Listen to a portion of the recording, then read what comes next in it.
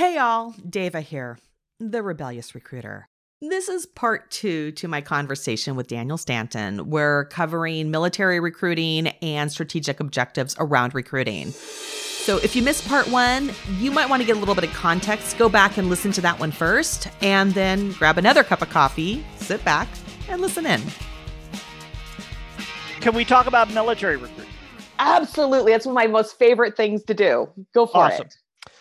Companies have this desire, right? Which is well-meaning, that they want to recruit veterans. They want to recruit folks out of the military. Honestly, I think part of that is driven by the fact that they just want to recruit because they're desperate to find people, right? And they're like, well, he was making minimum wage and working 60-hour, 70-hour weeks, and we're not as hot as Afghanistan, so he'll be happy here. How bad can it be? We can almost guarantee nobody will be shooting at you.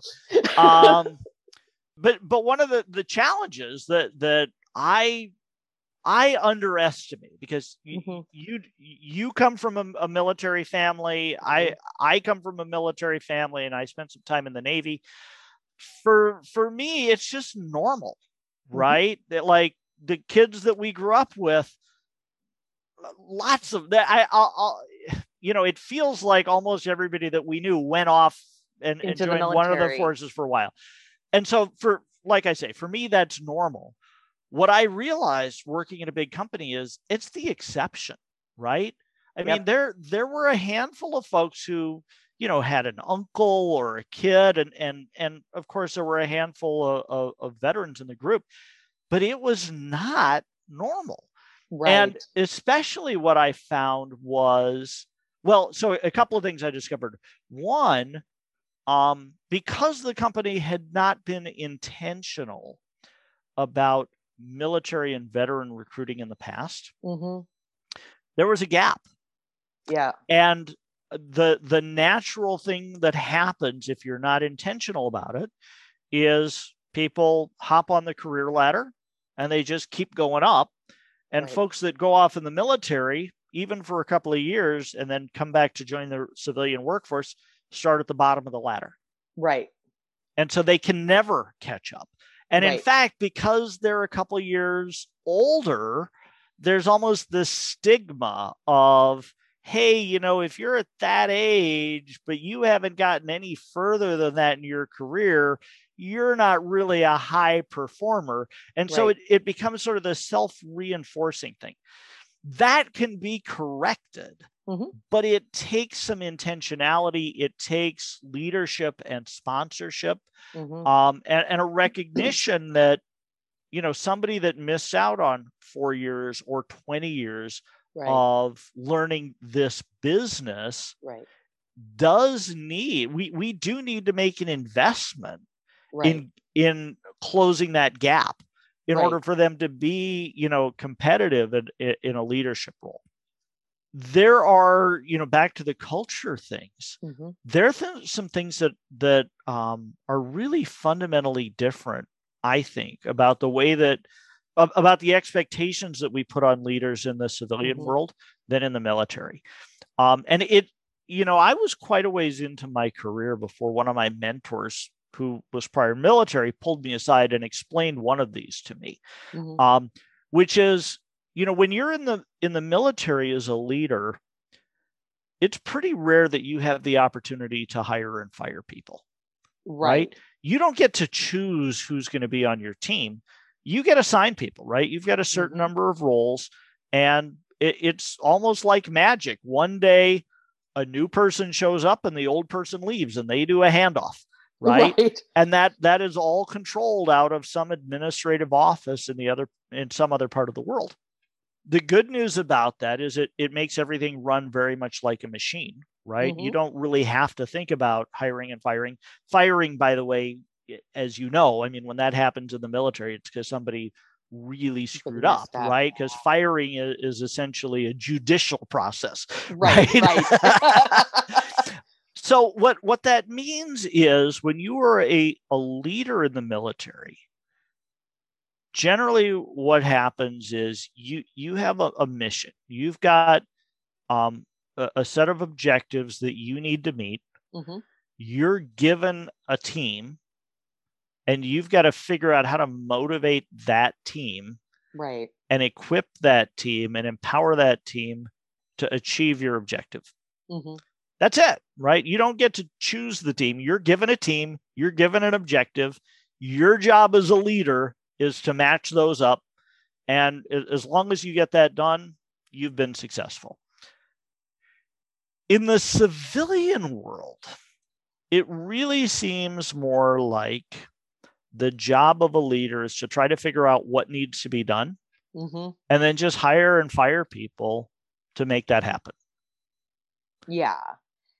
And the other thing that I run into chronically in the civilian world, and this happened recently, is people automatically make an assumption that because they were in the military, they were trained in leadership and they were in charge of people. And I had a situation with the manager and found out he was ex-Army. And I said, "Oh, how many years?" He said, 4 years. I said, "Corporal." He said, "Specialist."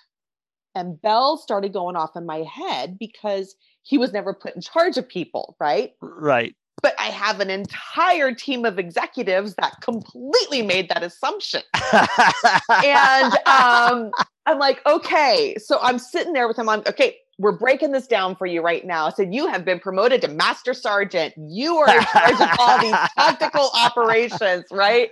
And like, I think I came back in and I'm like, something like, I'm your captain that's been assigned to the motor pool, but you're the one that's really keeping everybody in check because I don't know what's going on yet. Right. Guy over here, he's the full bird colonel right now. He's where the buck stops.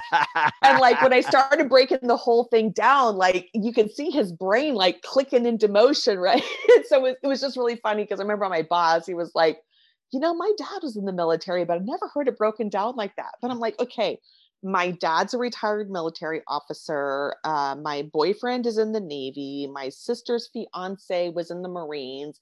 My brother-in-law was in the Army. My uncle was in the Navy. My great uncle was in the Navy. I literally, I have 20 members of my family that served in the military. It's so exactly what you talked about. Like for me, this is all second nature, right? I would totally know to ask these questions or how to train someone to bridge the gap on some of these competencies. Absolutely. And the other thing that you're touching on is for companies that want to do military recruiting, Mm-hmm. one of the absolute best things that you can do is find a veteran in your group and have them help with the recruiting. Yeah. Right. Because they can speak that language. They understand it. And there's the whole military fraternity, right? We can pick on each other. One of the pieces of advice I give, though, especially to military officers, like junior officers that are transitioning out, have the hardest time being placed. And I remember having a whole bunch of junior officers come through for a generalist position in HR that I was trying to recruit for. And the first one, like I had this entire executive team that was like, "I don't get it." So this next 2 or 3 that I brought in, I said, "I'm going to send you the job description, take the duties list and put it in a table format. On the left side, have our duties. On the right side, put your experience handling every single one of those duties from a military aspect." Yep. And suddenly they were like, "Oh, hey," like, it's silly that I had to make them justify their experience, but now that's like a piece of information I give veterans constantly because you might not have a hero in that organization that can do exactly what you're telling them to do, which is teach them how to read their resume. Right. Yeah, it's the English translation. But so a great example, right? Where, I mean, if you have, and I've been in this situation, an entire recruiting team and a panel of hiring managers who've never been in the military, who are, maybe patriotic and want to do things to support veterans and give a veteran candidate a chance, literally don't understand the difference between being an officer or being enlisted. Right.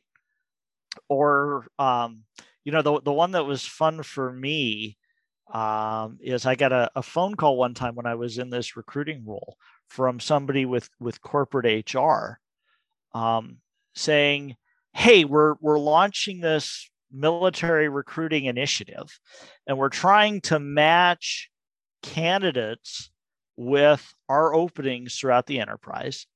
Okay. And we've discovered that there are these things called MOSs, which translate into kind of job roles, right? Mm-hmm. We can kind of do that. And of course, the inside joke is I was Navy. We don't have MOSs, but I know enough Air Force, Army, and Marines that I get what they are. I don't know what they are. I know that they exist. But then the conversation was, so we found the MOS for nurses. And we found, and we can match that to the job roles. And we found the MOS for recruiters, and we can match that to, corporate. We're trying to figure out what MOS matches up with supply chain. Well, like half the Army and Navy, like right off. You get it immediately, right? It's like, so I thought about it, and there was probably an awkward silence on the phone. And I'm like, well, kind of all of them. Yeah. Look for the titles that say scheduler. That was supply chain. It's like, oh my gosh.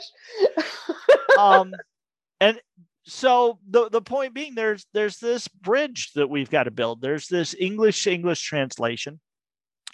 Of course, there's the issue that between the services, we have our own jargon, right? We have our own way of divvying up job duties and responsibilities.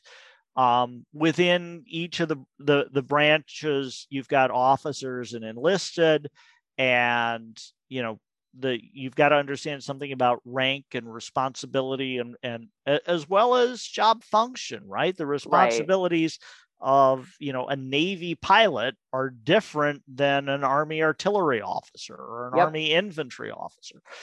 And not that any of that necessarily qualifies or disqualifies a candidate, but if you as a recruiter and if you as an employer aren't willing to invest a little bit in understanding what that experience is and what it means, then somebody that has that sort of experience and has had that sort of responsibility is frankly entitled to feel a bit disrespected and choose to go to an organization where that's going to be valued. Yeah, I know military hiring for me has been huge. My father, when he retired from the Air Force, he retired just before the wall fell. He retired in 1990. And we stayed in South Dakota that final year for me to graduate high school. And so we moved out here to Oregon during the height of that nasty recession in the early 90s. And a military officer, and the way the military, see, this is what people also don't understand about military resumes. Like my dad had 2 or 3 jobs in the military that technically weren't assigned to his specialty or his rank. So technically it never existed according to the military, right? So then having to figure out, back on the typewritten resumes, and, he was a scheduler and a navigator, and how that translated, he couldn't get a public sector job. Was he a B1 guy or B52 guy? He was actually a KC-135 and KC-135R. Yeah. And stationed at Ellsworth? Oh, yeah. Yeah.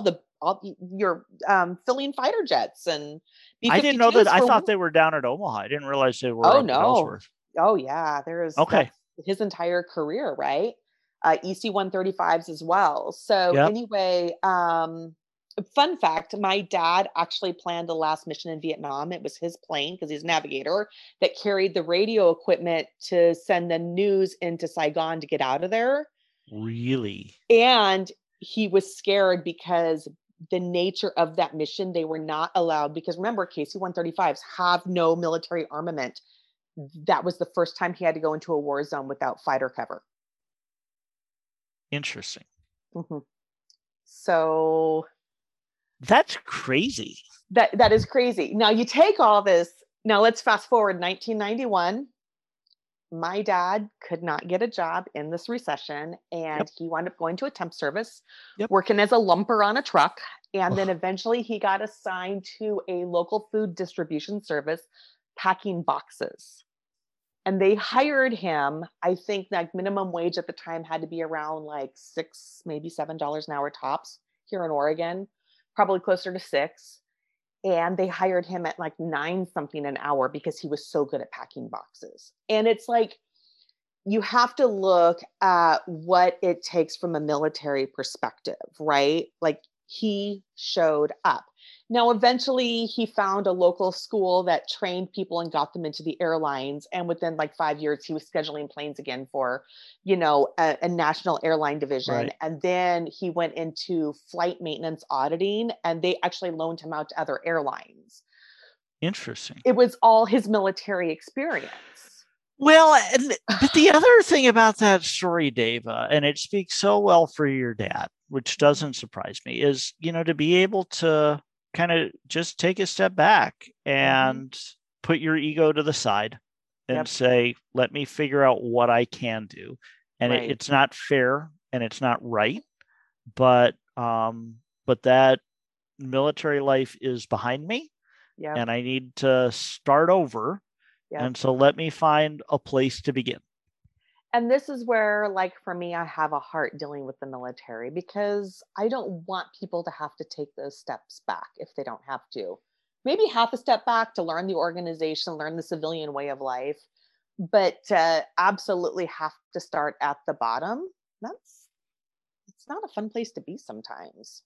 No, absolutely agree. And I run into it a lot. I spend a lot of time talking with folks that are in that sort of position, that it's, when you're in the military, the other thing about it, we talked about how as a leader in the military, you generally don't have much responsibility for hiring and firing. Right. Firing is a judicial process. Hiring is an administrative thing that is handled by somebody else.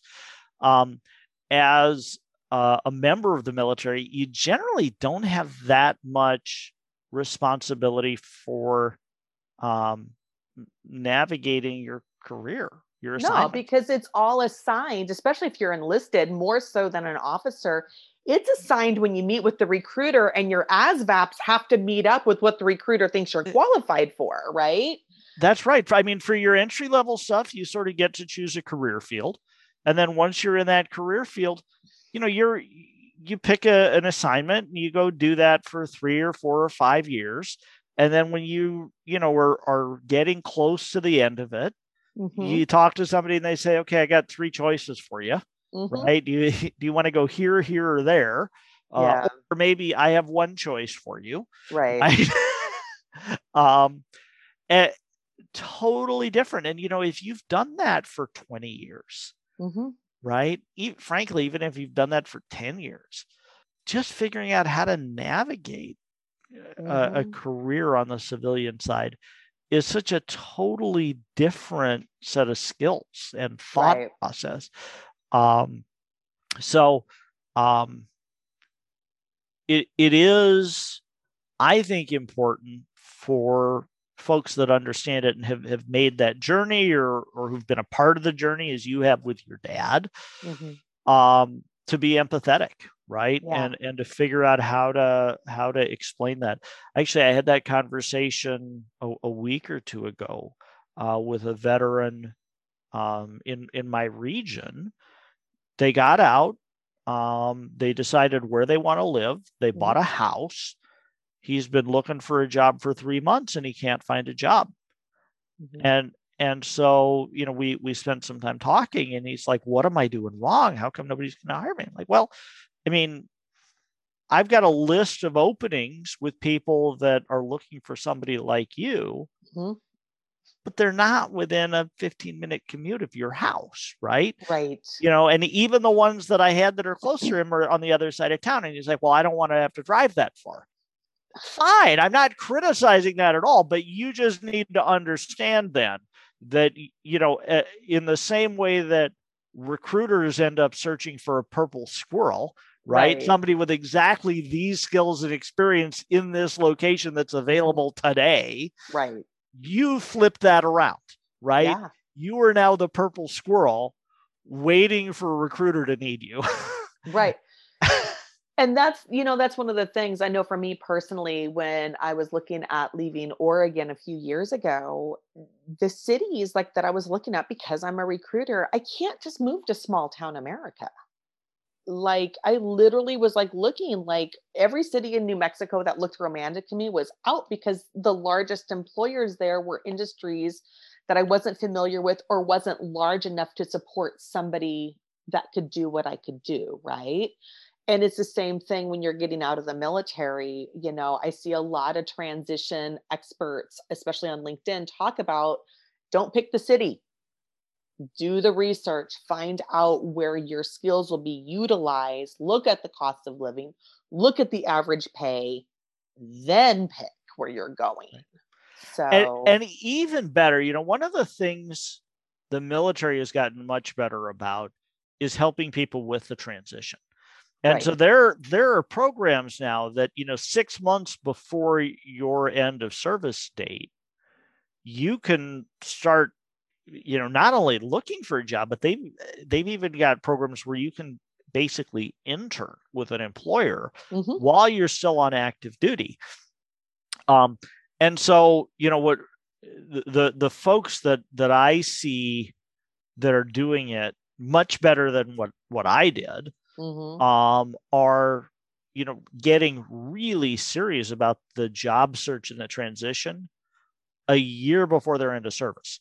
Yep. Now, that doesn't mean setting the expectation that somebody's going to give you a job offer 12 months before you're available, right? Because companies can't do that. You're not going to make an offer to somebody that isn't going to be available for 12 months. Frankly, I think 6 months is pretty long. But what you can be doing 12 months out is building relationships, right? Emotional capital, yes. Exactly. Figuring out what are the companies that you want to work for? Right. What are the areas that you want to live in? How do you start plugging into those networks? So then, if you think about it like a funnel, right? You spend 12 months working your way through that funnel so that when it comes time for your end of service, the ideal is you've got a company that wants you, what the position is, what the location is. You can pay for have the military pay for you to relocate. So there isn't a reload cost for the company. Or if they offer, some sort of a reload package, you just take it as a lump sum check and put it in the bank.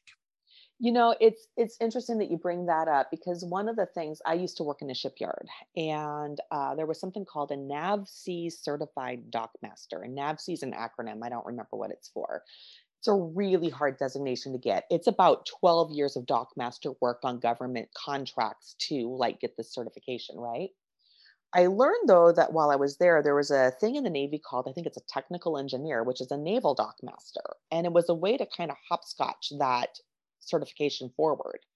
And then I looked at one of the average ages of our guys, and I'm like, oh, he's like 2 years away from retirement. So I started going through LinkedIn looking for people that were 2 years away from retirement that were technical engineers. And I'm like, hey, I saw you had 4 years of this, a couple years ago. Do you know that this skill set can be used? It's in high demand. And there were times these people would come back and say, that was my most enjoyable assignment of my career, and I never thought that I could use it when I got out. Wow. So, and it's putting that bug in people's ears. So yeah, maybe they don't ever come to work for my company, but now at least, 10 other shipyards benefited possibly just from me educating someone. Right. Taking the time to build that bridge, right? Yeah. And helping people on both sides come across.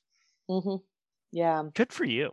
So let's talk about strategic workforce planning, but I also want you to bring in some alignment commonalities to supply chain. Absolutely. Okay. So, that's the thing that was one of the big epiphanies for me when I got pulled in from a supply chain role into my recruiting role. Right. One of the things that the company had been doing for quite a while was strategic workforce planning. And it ended up on my desk, right? It's this sort of once a year exercise that we would go through and send some sort of a report back up to the folks at corporate. And when it was assigned to me, I found the process for collecting, analyzing, and reporting the data to be less than satisfying. And so, but I stepped back and I said, so what are we actually trying to do here, right? What is this strategic workforce planning, SWP, all about? And the idea was we were trying to figure out where the company is today, in terms of where do we have people, how many people, how do we segment those people based on skills, capabilities, seniority, and what do we think the company is going to look like in a year, 2 years, 5 years? And what I realized is, well, that's just a forecast, right? Right. That's all that is. And actually, that whole idea of developing a strategic workforce plan is very much like what we do in the supply chain world with sales and operations planning, right? Where you have on the sales side, they set targets for what they're trying to sell, right? And then on the operations side, you have an understanding of what your capacity and your constraints are, and then you get the sales and the operations folks together and identify any places that there are conflicts and come up with a single plan. So the salespeople know what they need to sell, and the operations people know what they need to make and ship, and they're not actually working on different things, which it sounds absurd, but the truth is, in many companies, that is the case. The salespeople are selling whatever they can sell. The operations people are making whatever they can make, and they're really not aligned. Yeah, they're silos, but when you break out of the silo, you get in trouble for not staying in your lane, right? That's right. It's like there's that whole thing again. So what I did for our strategic workforce planning is I just looked at some of the basic process for doing sales and operations planning and adapted that to talent. So, what is step one? Figure out what we have for people today, right? And that's a spreadsheet, right?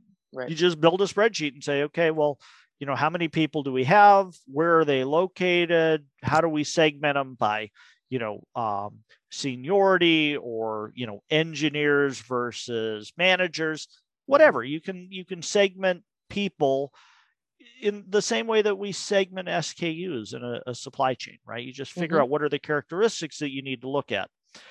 And then, there's a spreadsheet that says, well, what do we think the workforce should look like in a year, in 2 years, in 3 years? And again, you do that by geography, by seniority, by, whatever characteristics, criteria are relevant for your planning. Right. The one other thing that you need to do is factor in retention, right? Or turnover, right? So, in general, you say, okay, here's where we're at today. Here's where we want to be tomorrow. There's probably some factor of growth, right? If the company is doing well. And there's probably some loss, what we in the supply chain side called shrinkage, because of turnover. And so that makes it pretty obvious to see what the delta is. How many people do we need to hire between now and that time in order to close that gap?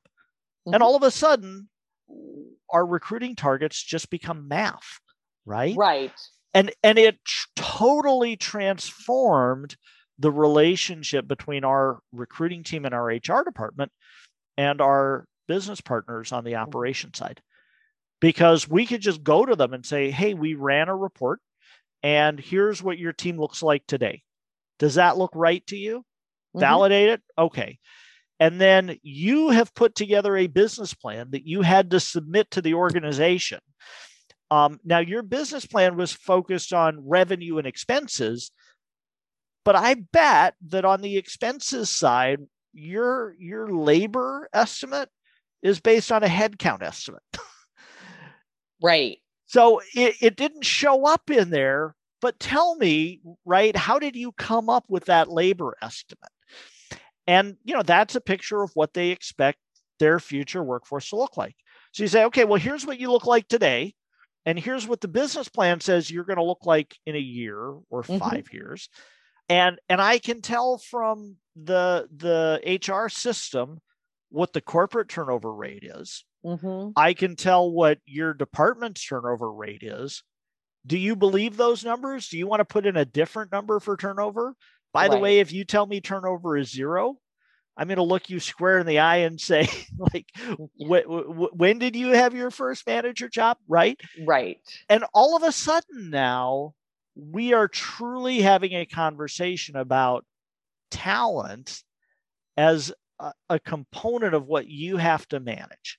Right. And you see me as a key supplier to your success. So if you're at 100 people today and you want to be at 115 people next year, and you've got a 5% turnover, you need me to be finding 20 people for you in order to hit your business plan targets. Right. And that for me, that was transformational, right? Because it turned it into a real business conversation. You've defined for me what your current state is, what your future state is. We've identified what that gap or that delta is. Right. Now, when I come to you and I say, here's my plan for filling that gap. First of all, I have to come back to you with a realistic plan, right? Of how long it's going to take, what I need to do, what I need for a team to be able to do that, what I need for a budget to be able to do that, what I need you to do to help me identify, interview candidates, approve requisitions, right? And for me, adopting that S&OP process for our strategic workforce planning was the kind of the linchpin or the keystone to making recruiting truly a business partner with the operations team. And I'm sure your recruiters were 10 times happier when they got involved in the middle of that, because they could say, oh, I've dealt with this before, and this is what happened. We have this contingency to work with. Right. Absolutely.